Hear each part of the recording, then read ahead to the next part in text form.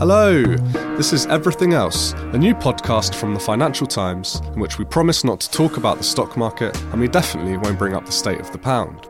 Basically, anything that isn't finance, we'll cover it. That could be art, food, books or music. In today's show, we call the FT's arts editor, Jan Daly, in New York to find out what it's like to interview the infamous performance artist Marina Abramovic. Also, we've got the radical Belgian theatre director Ivo van Hove, whose work is everywhere right now. He comes into the studio to tell us how his punk origins still inspire his work. And we'll also be talking about how self-absorbed we all are, or aren't, and consider whether we are living in an age of narcissism. My name's John Sunya. And I'm Griselda Murray-Brown. So we're both culture editors here at the FT, and a while ago we decided that we wanted to do a podcast. We both love podcasts, and we talk about them quite a lot, as well as lots of other things in culture. John is my go-to guy for what's new in fiction, and I'm always trying to persuade him to go and see more theatre. Which doesn't work, I'm sorry to say. Anyway, we thought we may as well record all this stuff and call it work, get a bit of kudos. And appropriately enough, our first panel discussion is all about narcissism. Yay! It seemed so easy when we were talking about the podcast back in the summer in Borough Market in South London.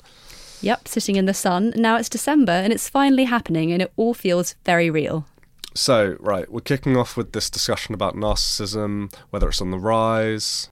So, this is a pretty bold move for our first ever panel discussion. Why did you want to talk about narcissism, John? Because, you know me, I wanted to know whether the amount I think about myself is normal.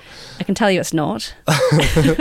No. It's basically one of those things that is seemingly inescapable right now. There are so many articles and features written about it, including in FT Weekend. There are lots of good books.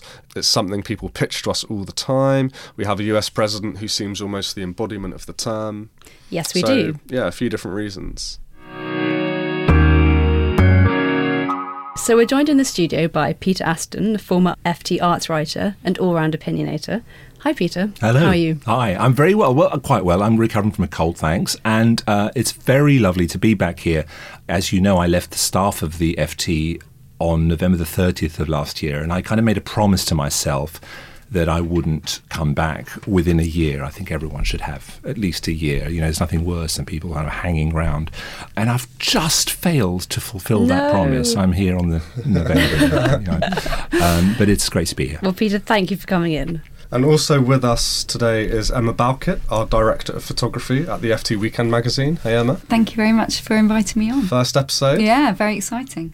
And so before we all came in the studio, Griselda, which I'm not sure was the best idea in the world, sent us the Narcissistic Personality Inventory, which consisted of 40 questions. And each question was a pair of statements, such as, modesty doesn't become me, or I'm essentially a modest person. I would do almost anything on a dare, I tend to be a fairly cautious person, and so on. So, let's find out who is the most narcissistic among us at this table. I scored 9. 14. Peter? I scored 20, a thumping 20. I don't think anyone's going to beat that. A big fat 20. And I scored a very modest 3. Oh, no come on. way. Can I just be for the first to denounce this test for its ridiculously binary nature and dialectical naivety? And I'm not a narcissist, honest. Well, you would say that, wouldn't you? No, narcissists think that they are narcissists and they're proud of being narcissists. So I think we're all safe, in fact. Oh, Don't worry, guys, I knew you'd end all with you Donald high Trump. scorers. So, Peter, we used to work together on the arts desk, and I bumped into you last week at an opening, and I asked you to be on the podcast because I felt that you might have some interesting things to say about narcissism, and particularly the role of the kind of me generation. Before we get into that and playing the blame game, I know that you like a good Greek myth, so I wanted to ask you, can you tell us a little bit about Narcissus? Who was he? Yeah, well, it's great. It's one of the great ones and one of the myths, the stories that has really endured. Well, let's start with Echo. Echo was a beautiful woman who crossed Hera, the wife of Zeus, which is always a very bad idea in Greek mythology. Hera put a curse on her. The nature of the curse was that she was not able to begin any of her sentences. Right. Which is where, of course, we get the term Echo from. It all kinds of makes kind of weird sort of logic. Echo falls in love with this very beautiful youth, Narcissus, and they kind of get together, but Narcissus presumably gets bored by the fact that he never hears the beginning of any of her sentences and rejects her. And she gets very sad, prays to Aphrodite to take her away, and she just withers away. And Narcissus sits next to a pool or a pond or a river and finds his reflection and gets absolutely obsessed by his reflection, to the extent that he's almost paralyzed. He can't move, he can't act, he just loves looking at himself in this reflection. And eventually he too withers away. It's a very powerful allegory. And seemingly the word is used in so many different ways today, and has been, if we fast forward just to the kind of the late 19th and early 20th century, Freud and all his kind of psychoanalyst pals believed the desire for same sex was actually a perversion of real love, in which self-admiration was projected onto someone so similar he could serve as a mirror. So it's kind of interesting how we have so many different ways in history it's been used. It seems like it's such a fluid term, and actually it's interesting that people often conflated or kind of linked narcissism with femininity. And Milton takes Ovid's Metamorphosis and the story of Narcissus, and he uses that kind of looking into the pool and looking at your reflection to describe Eve in the Garden of Eden, and saying that, you know, this is her flaw, this is why she was susceptible to sin, because she had this vanity. We've gone from that to now thinking about Donald Trump, and this is like, you know, the epitome of the big white male. And apparently nothing in America is growing more quickly than obesity rates since the 1980s, except for narcissism. Yeah. Right. So there are many different refractions of the word narcissism, but at least one important difference, I think, is that the Greek myth, I think, very much speaks of almost warns against the transcendent power of beauty. Ancient Greeks were obsessed by beauty. It's in the statues, it's in all the art. And this is a youth that was so beautiful, he devours himself with self-love. What worries me about the contemporary version of narcissism is that, you know, people become celebrities, people become famous, but there's none of that sense that they have a transcendent quality about them. Narcissism rendered banal. Because they're famous for being famous, which I think is the interesting thing. And Emma, I guess it's interesting to think here about sort of social media and things like Instagram and how people do actually kind of become famous. And I wondered, do you think taking selfies, presenting yourself as we do on social media, is that inherently narcissistic, do you think? I think it's a simple way of thinking about it, but I think it's much more complex than that. I think a lot of people who are using social media, whether it's Tumblr or whether it's Instagram, are more taking ownership of self. So they are maybe people who are on the peripheries of the social norm, say. I read a piece by Rachel Syme called The Selfie that was on Medium, and she talks extensively about this and invites people to send in selfies and also a little bit of information about themselves. And there were some interesting patterns, people who were taking this idea of who I am and presenting themselves to say that I exist, I'm here. So these are people that we might not have heard from before. Exactly. Now have a voice. A man with depression, a young boy who was going through gender questions and had come out as transgender. You know, the other interesting thing about using social media is the hashtag. So by hashtagging trans or gay or, you know, whatever it is, they are then aligning themselves with a subcultural group, which we've been doing for forever, you know. I think it's too simple to say that we are a nation, you know, that we've become more self-obsessed. I think it's a complex and interesting narrative to unpack. Do we think kind of Twitter and social media and Instagram, do we think they kind of convince people that being followed means they're important? If I could just give you a brief anecdote of a thing that happened to me on a holiday last year. I was on a beach in Greece. My family and I were there. We were the first people on this very gorgeous beach. And then we were joined by a couple. It was a middle-aged man and a wife quite a lot younger than him. And he was taking pictures of her by the beach, and they seemed very in love, and they were frolicking amid the shallows, you know. And I thought, Just picturing that now. I'll do the decent thing. And I went up and said, should I take a picture of the two of you and with this beautiful thing? And they looked kind of slightly puzzled and bewildered. They probably had a selfie stick. Well, yes, this is it, you see. So I took this picture. I said, thank you. And there was only the two of us, my family and those two people.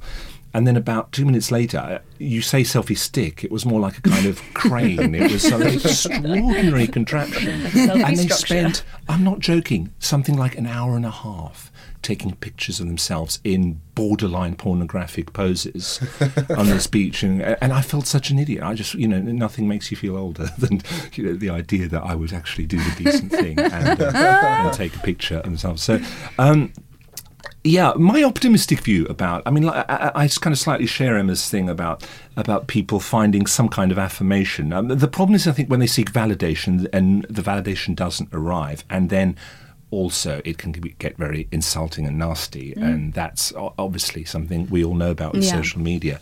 I like to think that maybe we're getting more sophisticated about ideas of ourselves, and that we're kind of embracing the multiplicity of the self. That, if I take Instagrams of an evening out and I put this out, this is the side of me that loves to have a bit of a rave on a Friday night, but that's not all I am. I'm lots of different things. Yeah, I think there can be a problem there, because that side of you that you put out on Instagram is kind of your best self. That's you living your best life. Or it can be always. Yeah, it not can always. be mostly. You can be a troubled self, and I share your concern about looking for support online, because I think it doesn't always come, and what does that do to self if you're relying on that to feel good? But I don't think it's always lovely examples that I've seen are people who are very much imperfect and celebrating that through presenting themselves and saying, this is who I am. And you're saying there's something about joining a community that's saying, I am imperfect, or I don't conform to the normal standards of beauty or normality or whatever. Yeah. But here I am. They become the editors, someone taking 200 pictures of themselves. Also, going back to the thoughts about it being something that was focused on women, when the traditional male gaze is in place, to then have a female gaze to be empowering yourself. So you're kind of taking authorship. You're taking authorship. And these are all bits of the self, isn't it? One phrase which has really gained currency is this, I want to be the best version of myself. It's this kind of weird American thing, But it already presupposes quite a sophisticated idea of the self. I'm not just this person. I'm lots of different people, and I might want to emphasise this part today and tomorrow this part. And that's strikes me as a very modern, or indeed postmodern phenomenon, which is interesting. And it does tie into this idea of narcissism. I think John and I have slightly different views on this. John, what's your feeling? Are we becoming more narcissistic through all these things we've been talking about? I don't think we are at all today. Like Peter will know, we mentioned it before we came on today. Like Tom Wolfe wrote that amazing cover story for New York magazine way back in 1976 called The Me Generation, in which he writes, the dream today is all about changing one's personality, remaking, remodelling, elevating and polishing one's very self, and observing and studying and doting on it. So I think narcissism has been around for such a long time, and what's changed is just the tools with which we promote and create ourselves, and those tools are just way more visible. The modern version of narcissism starts in the 1960s, I think. I think the so-called greatest generation, the people who fought in the war, my dad, really, they didn't have a shred of narcissism, because they had made extraordinary sacrifices and were used to that idea. In the 1960s, you get this fascinating contrast between social solidarity and wanting to change the world and all that kind of thing, but also the birth of ultra-consumerism. I think the case is made in the V&A show, A Revolution, at the moment, where which is about 1966 to 70, 66 is that right? to 70, exactly, the late 60s. You move from a room which is all about the Black Panthers and violence and wanting to push through social change at a very, very fast rate. And from that room, you move to a room that has a massive mirror. And you go into, and this is the beginning of the consumer revolution as well. Yeah. So the individual and the social, it was all there. since then, I think we've been pretty much non-stop narcissistic, in very different ways. The 70s, I think the 70s was a sort of time where there's disillusionment in the 60s, so you started thinking about self-help, personal growth, looking inwards.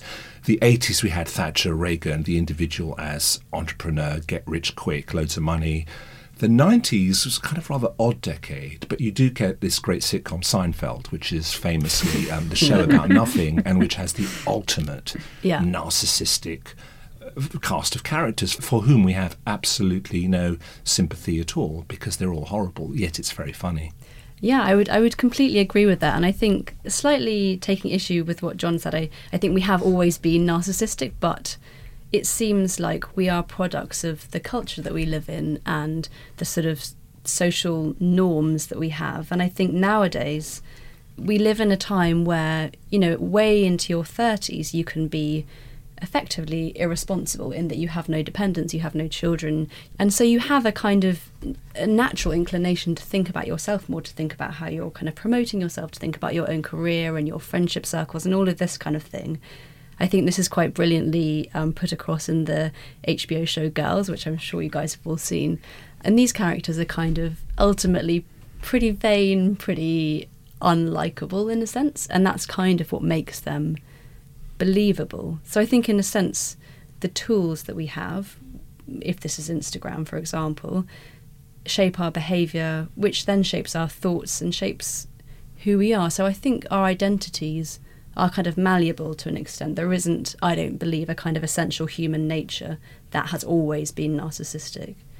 Yeah. And that is a bit worrying, I think. I don't think we should be too soft on narcissism. I mean, I do worry that those great things that came out in the Second World War and the construction of the welfare state and all those things that happened after the war, the construction of the European Union, dare I say it, fired by idealism and a sense of civic obligation. And I do feel that is very under threat. And recent events, I think, are extremely alarming. There doesn't seem to be any kind of solidifying bond in the political discourse. There doesn't even seem to be an idea of a polity, in the great ancient Greek sense. So in a way, we've kind of accommodated narcissism or narcissistic traits. That's the danger. Yeah. That's absolutely the danger, I think. So I think, just to bring things to a close, we did want to end by thinking about why do we fear narcissism? And it seems, Peter, like that sort of shift away from thinking about the communal to the individualistic is something that kind of you're saying is something to worry about. Yeah, I absolutely, I think. And I think the US election, one can spend a lifetime studying the effects of this US election. Well, we won't know the effects for a long time, but it's such an extraordinary turning point. It feels like a turning point to me and not a good one.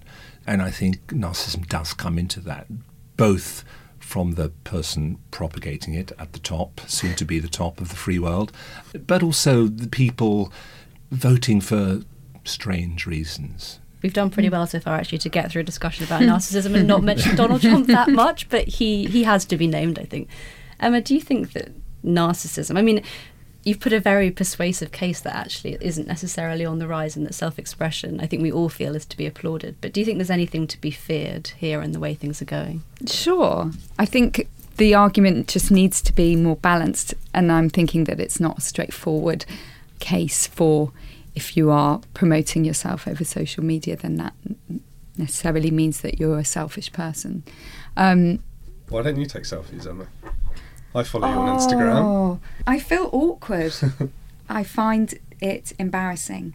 And, but I understand, I have friends who take selfies all the time and I love looking at pictures of them, and it's just not my thing. I certainly don't take selfies. I looked you up to see if you had an Instagram tag. No. Well, I tried to take one the other day. I was with my daughter and got severely reprimanded for my technique, for my poor technique. You've got long arms. I have got long arms. She tells me it's not supposed to look like a selfie.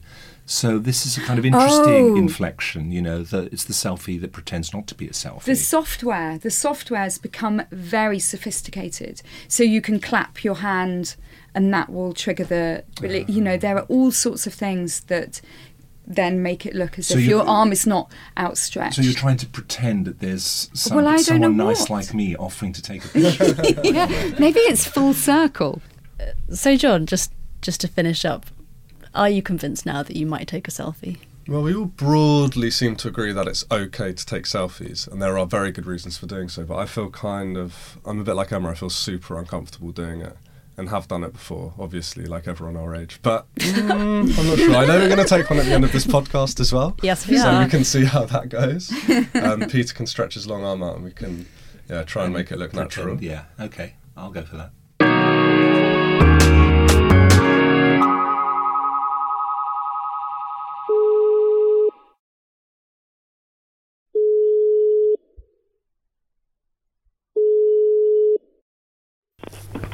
Hello.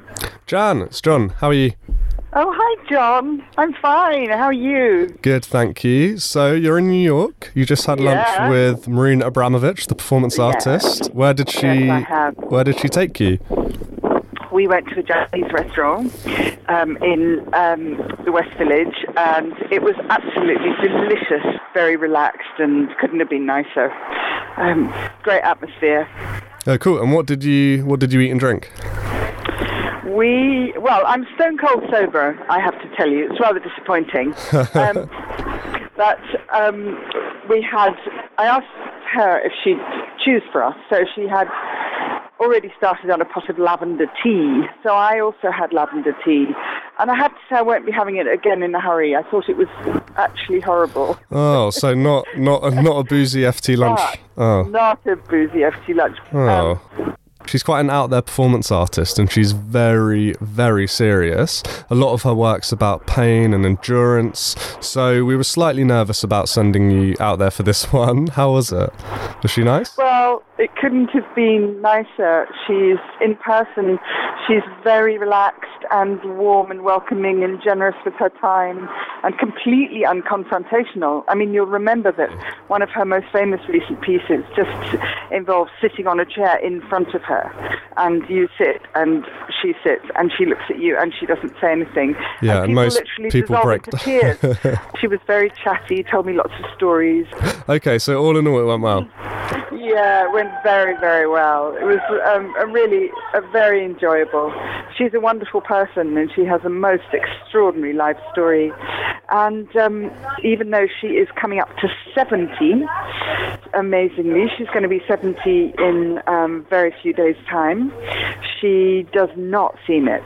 She's got the most unbelievable skin. Her skin, honestly, she could be 40. So I said, how do you get such good skin? And she said, well, I don't drink. She never has That's drunk always alcohol. the key, always. No booze. She goes to retreats in India where she doesn't eat and stuff. So amazingly, although she's put her body through the most incredible endurance and stress and things that most of us wouldn't bear for 5 minutes, she looks radiant. It's quite extraordinary. Lucky her. Okay, well, thank you so much, Jan. You just need to write the piece now. I hope it's not too noisy. It's a pretty noisy street here, but hey, it's downtown. It's fine. Cool. Good. Okay, John. Lovely to talk to you. See you back in London. John, I love that you were giving Jan her copy deadline then. Very strict. Yep.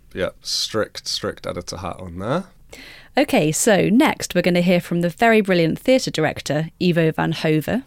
He did Lazarus, the music by David Bowie, which is currently on in London. He's also directing Ruth Wilson in the Ibsen play Hedda Gabler at the National Theatre in London this month. And next year he's directing Jude Law in the stage version of the Visconti film Obsession at the Barbican. Griselda, you're quite obsessed with him, so it's good he's kind of here, there and everywhere right now. Yeah, this is good news for me. I first came across Ivo van Hove when I went to see A View from the Bridge at the Young Vic Theatre in London a couple of years ago. I was totally blown away by it. It then went on to transfer to the West End. It then went to Broadway. It won tons of Olivier Awards, lots of Tony Awards. So I'm not the only person who loved it, but it was very stripped back. There were no props. The actors didn't wear any shoes. It was very kind of raw, very intense. There was this amazing moment at the end where it suddenly starts raining blood and Fauré's Requiem is playing. The people around me in the theatre were crying and shaking, and it was this sort of collective moment of agony. It was kind of amazing, actually. And also quite thespian-y. It was admittedly quite thespian-y, but I think actually Ivo explains it really beautifully in the interview. And Lazarus, the Bowie musical, actually also has some really striking scenes. The set is by Ivo's partner in life and work. He's called Jan Verschwerfeld, and it has these amazing video projections. When the main character sings the Bowie song, Where Are We Now?, there are these like swirling images of Berlin that appear all over the stage. It's kind of about Bowie's time in Berlin in the 70s and the memories of that, walking along the streets. So it's this really, really beautiful moment in the production. The melody's very, very simple, but it soars. And we're going to hear a clip from that song, I think, in a moment. So here's Ivo van Hove in the studio talking to me. I was called, not so long ago, Eurotrash, the bad boy avant-gardist. And now, suddenly, they realize that it's open for a larger audience than I could ever have imagined. Every entertainment you can have at home. Just push the button of your television, you have it. To go to a theater and spend a lot of money, you better present them with something really exclusive. And that's what the audiences are longing for. I always brought the real stuff on stage. I bring Shakespeare, I bring Arthur Miller. So I bring the real stuff, but in a way that resonates with people today. And I use things that are available, like video, like music, like microphones, that are available today. And I think audiences also in the so-called mainstream theater are open to that at this moment.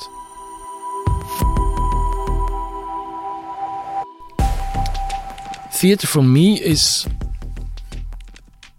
my life, in a way that what I feel, what I think, what I have to tell about other human beings, about how they behave, how they should behave, how they shouldn't behave, about the world, all these things are in my productions. What I always aiming for is to give the audience the most personal, unique experience in their life with that particular text or with that particular material. You know, I try for the utmost best. So I'm not going for average, for middle of the road. Everybody can do that. I'm Belgian, Flemish, lived in a very small village, 2,000 people. I was the son of the pharmacist. It was a village of farmers and people that were like really hard laborers. I was there until my 11th year and I was actually unhappy. I didn't feel at home there. Then I was lucky that my parents put me in a boarding school. All boys, 800 of them. And there I discovered theater actually, by coincidence. Every Wednesday afternoon, there was no education, but you could choose to do sports, or you could go into town to meet the girls, of course, or you could join a theater group. And I did that. I really don't know why. God must exist. I don't know.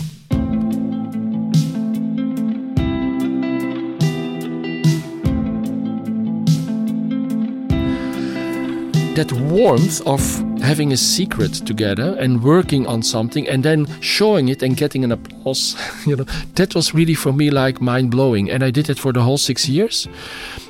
There I discovered that I felt home in that world.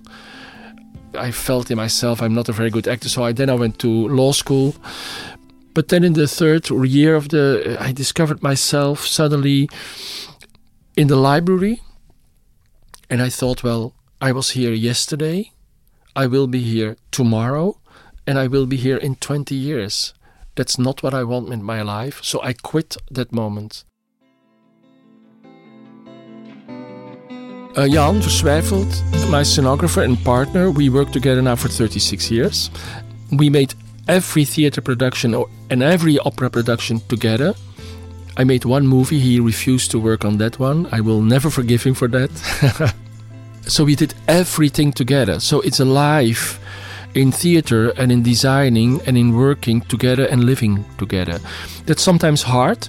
The fact that you're always together seems to be nice, but I think when you use a little bit your imagination, we are always together in the same stress.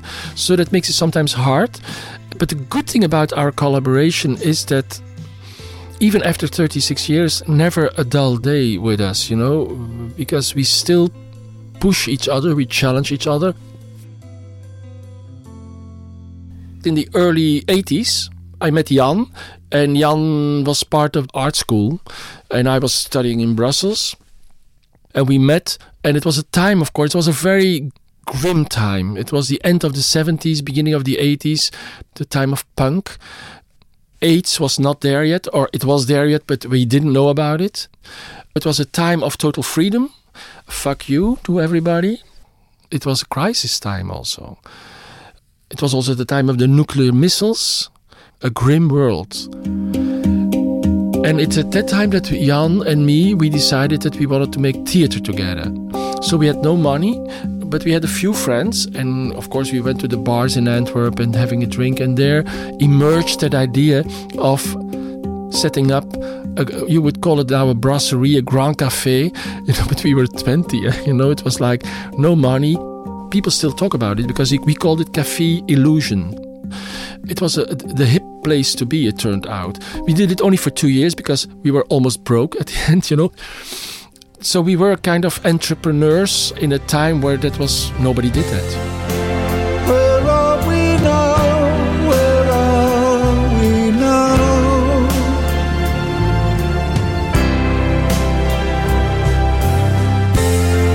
The moment you know.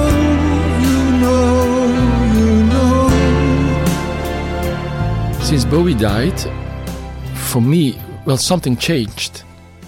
I knew long before he died that he was very sick, deadly sick.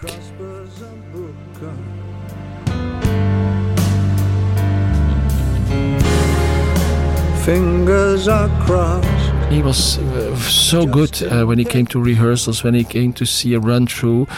He always gave great comments in his typically David Bowie way, very short, but really to the point. So I will miss that. But of course, the whole show for the audience will be perhaps even much more clear than it was before we opened, because it's full of, the sense of dying and what does living mean.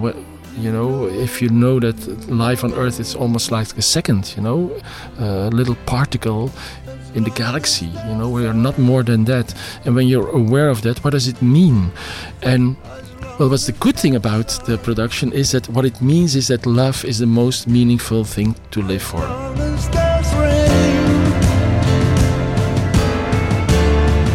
As long as there's rain. Sometimes I give workshops, and I have one simple thing I do that. There is a line, there's 3 words, I love you. And when there's 10 people in the workshop, I ask everybody to think about how he or she would say that line. Then you get automatically 10 different interpretations, because the simplest line in the world, I love you, I can say I love you. That means, but I doubt if you love me. I can say I love you. That means perhaps we had a quarrel and my love was and I can go on and on and on. So the objectivity of a text doesn't exist. My form is different because sometimes my Shakespeare productions are lavish. Like Rings of War last year at the Barbican. It was Henry V, Henry VI and Richard III in a 4-hour show. It was with live music on stage. It was lavish, And at the opposite of that is View from the Bridge, for instance, which is very minimalistic, almost a Japanese no theater.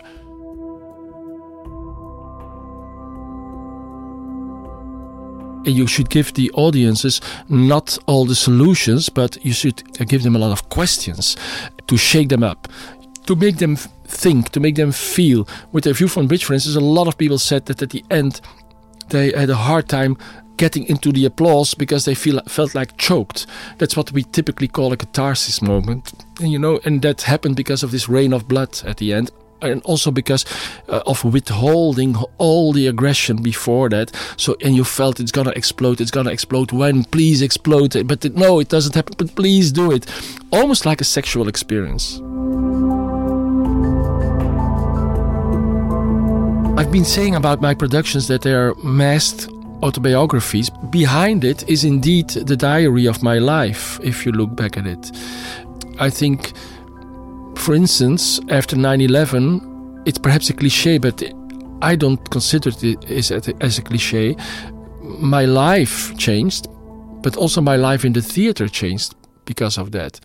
I started to make very warm, tender productions. For instance, I made Scenes from a Marriage from Ingmar Bergman. Everybody was saying, what? Are you making Scenes from a Marriage after a disaster? I said, yes, because we need a little bit of tenderness, a little bit of warmth, a little bit of togetherness.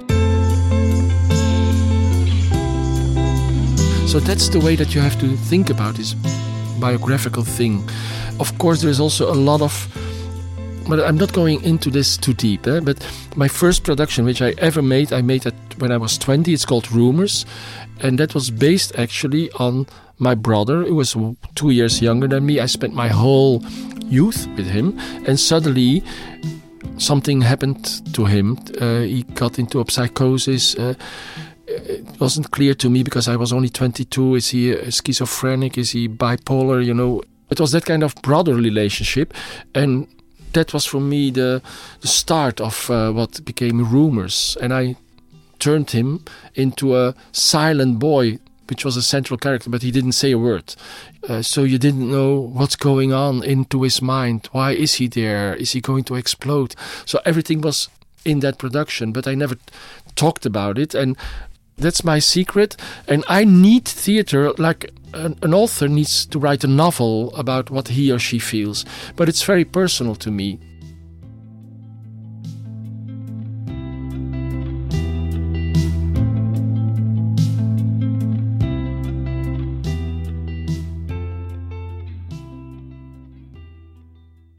That was Ivo van Hove.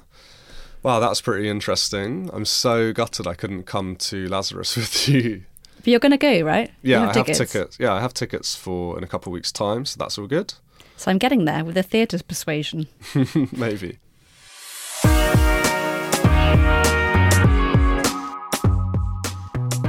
Okay, so this episode I've learnt that Marina Abramovic looks great for 70, Ivo van Hove is certainly not Eurotrash, and Griselda apparently is the least narcissistic person in the pod. I think this is a good time actually to draw attention to the fact, John, that you have 3 times as much narcissism as I do, according to the inventory that we did. Cool, thanks. Everything else is produced by Chica Ayres. We've been Griselda Murray Brown and John Sunya. Our music is composed and produced by Fatum. Where Are We Now by David Bowie is from the album The Next Day on ISO Records in Colombia. You can subscribe to Everything Else on iTunes or wherever you get your podcasts. Next week we'll be hearing from Kate Tempest, the London writer, rapper and novelist, and let us know what you think about this episode at everythingelse@ft.com.